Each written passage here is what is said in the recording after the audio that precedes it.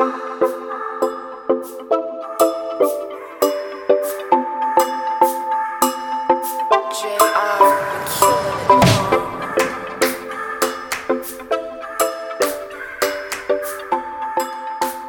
evening, and we are here again. Today is day 2 of the World Cup, 21st November. We've had 3 exciting matches, and I'm not going to be doing a review by myself. I'm here with Herman and Bright. Tell me your thoughts of the England and Iran game. So it went different than I predicted, and again, hello listeners. I think the surprise had even taken me aback. I went straight into answering the question without really saying hello to you. And I know you're enjoying yourself. The tournament has started gathering pace. For me, the England-Iran match was a surprising one for me. But again, I understand what England are trying to do. This time they are going all-out attack against the minnows. Iran played the same way I expected them to play. They were not efficient enough to keep England out, or England had they had so much quality that the Iranians could not deal with. Saka on one end, Bellingham, Harry Kane, Rashford coming in, Sterling. It was too much for them. You know, these Premier League guys were too much. So today, I think how it went was fine. I think England, again, I tipped them to do well. No favorite, but I just tipped them to do well.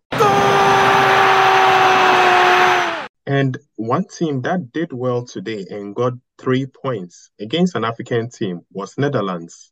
Bright, how did that game go in your eyes? Good evening once again. It's good to be back. For me, the game was very competitive from the tactical point of view. You could see both coaches did their homework very well, and they matched each other tactically. You could see, in the first half, you saw how the Senegal team was playing. They were a little bit dominant. Everyone expected Netherlands to at least attack it and be a little bit dominant over Senegal, but Senegal didn't give them that breathing space. For me, the deciding factor was the injury to Sheku Kouyaté. You see, Alusise played the midfield, the natural DM midfielders. Idrissa Gana Gueye, Kouyaté, then the Leicester City guy, Mendy. And Mendy was the guy sitting deep with Idrissa Gana Gueye having to take the role of the box-to-box midfielder, because in the absence of Sadio Mane, they will need an extra energy going forward. And for me, I think they fared very well. Ismail Assar also was quite creative going forward and all that. But my disappointment was in Mendy. For someone who's won the FIFA Best Goalkeeper of the Year and done so well with Chelsea in his first season, I don't think he should be conceding such goals. Both the Gakpo's goal and then the second goal were all goalkeeping errors in my sight, and I think he was the player that let his team down. I won't say all hopes are lost, because the group is still open. They can still get some wins elsewhere and progress to the next stage of the competition. Well said. The game is not over. There are still 2 more matches to play. But we just saw Wales play against the USA. It was a match that ended 1-1 with Timothy Weah trying to emulate his daddy. Who was your pick of that match, Bright? For me, I didn't watch much of that game. I only watched the last 30 minutes of the game, but I was very entertained by the 30 minutes I watched. I think among the 3 games that happened today, that this last game was the most entertaining game. It was both ends, end-to-end stuff. And for me, I was very impressed with this guy, Aaron Ramsey, especially in the second half. Especially in the second half, the last stages, he regrouped his side and then were able to get the equalizer. You know, he was the one who put the cross in before Gareth Bale put himself into the box before winning the penalty. So for me, it was Aaron Ramsey how he changed the game for his side to get a point. Okay, Herman, was it also a Welsh player who impressed you in the last game? Okay, so for my end, I think I was pretty much impressed with the USA players. I think the Americans really showed that they were in for a fight. Though I think at the end of the day, the draw that happened is beneficial to both teams because your first match, you don't want to lose. You want to build momentum from there. So I think the United States team impressed me in the first half. It's the second half that I think the Welsh team also came to the fore, and Gareth Bale actually showed that he's actually very, very experienced. So, yes, I think it was a balanced game anyway.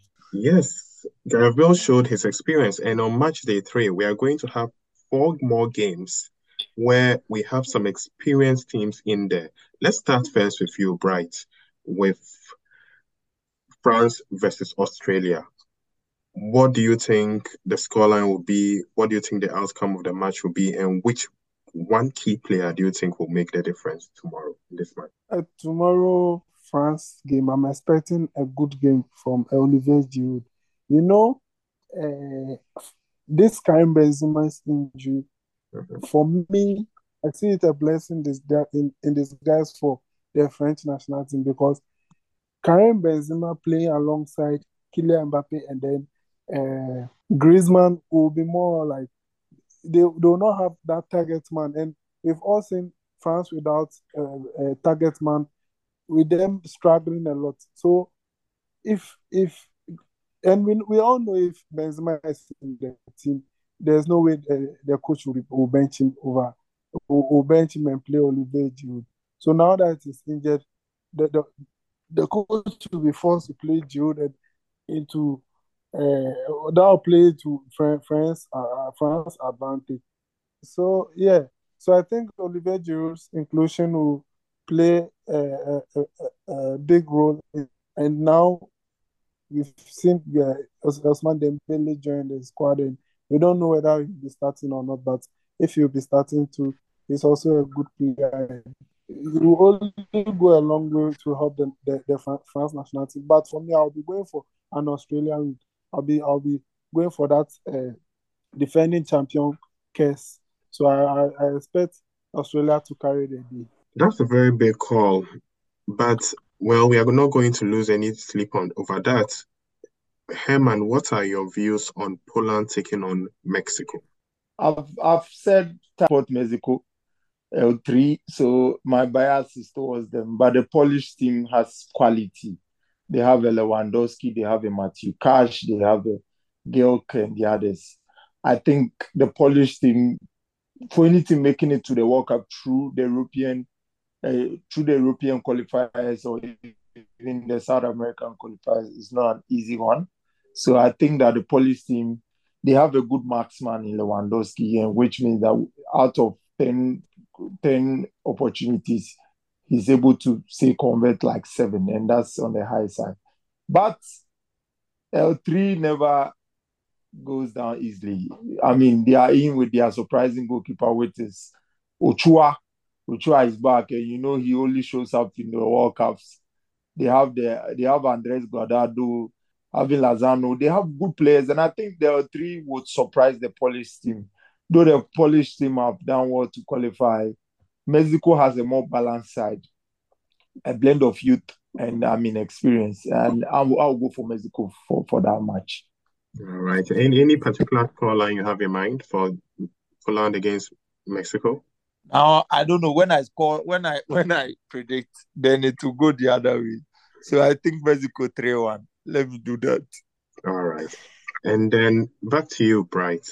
We have another African team, Tunisia, taking on Denmark. How do you think this game would go?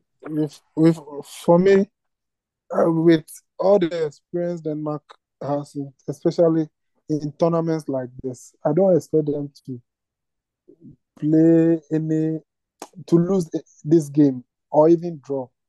I expect them to win the game with the Christian Eriksen factor coming in and all that. I expect them to win comfortably. Hey, it's a tournament. Everyone prepared to come and show his strength. So you never know. So Tunisia too, for the past few years, they've been doing so well. But I'll call it for Denmark. I expect Denmark to win comfortably, at least 2-0. All right. And Herman, you have the opportunity to talk on the Kingdom of Saudi Arabia versus Argentina. Eli, Dandel, Argentina will win. I've seen this Argentina team, and I look at this team, and they are so coordinated in the press, so organized, understand each other's roles, and support each other. Listen, they press you to push the ball to the wings, and then they get a ball from the wings, and quickly, either Messi will take it, and he's good with the passing, so he passes it to a Di Maria who plays up top, or a Julian Alvarez. Listen, this Argentinian team is so dangerous. I don't think the Kingdom of Saudi Arabia stand a chance against them. They are going to win by a lot of goals. All right. Like you said, the Kingdom of Saudi Arabia are done against an Argentina-inspired Messi. One player, maybe from each of you, who is going to be the standout performer in match day 3? Let's start with you, Bright. Who is the one player in all the 4 games from tomorrow who's going to be a standout performer? You did well actually today. Do we have another prediction for tomorrow? I'll still go for a left-footed player in Lionel Messi. That's a safe bet. He's the world's best player, so it's a very safe bet. It's going to rain. It's going to rain early tomorrow morning in Qatar. Okay, so Herman, apart from Lionel Messi, who else are you looking at to bring the shine on match day 3? I'm looking at Angel Di Maria. Okay, yeah, going for another Argentine. Anyway, listeners, this was a very short show. It is at this point that we'll love to thank you for listening. Keep listening to us on your podcast app. We are going to keep being your Qatar 2022 guides, giving you how the games fared and keeping you updated on the next games ahead. We appreciate your feedback, share your comments, and we are out.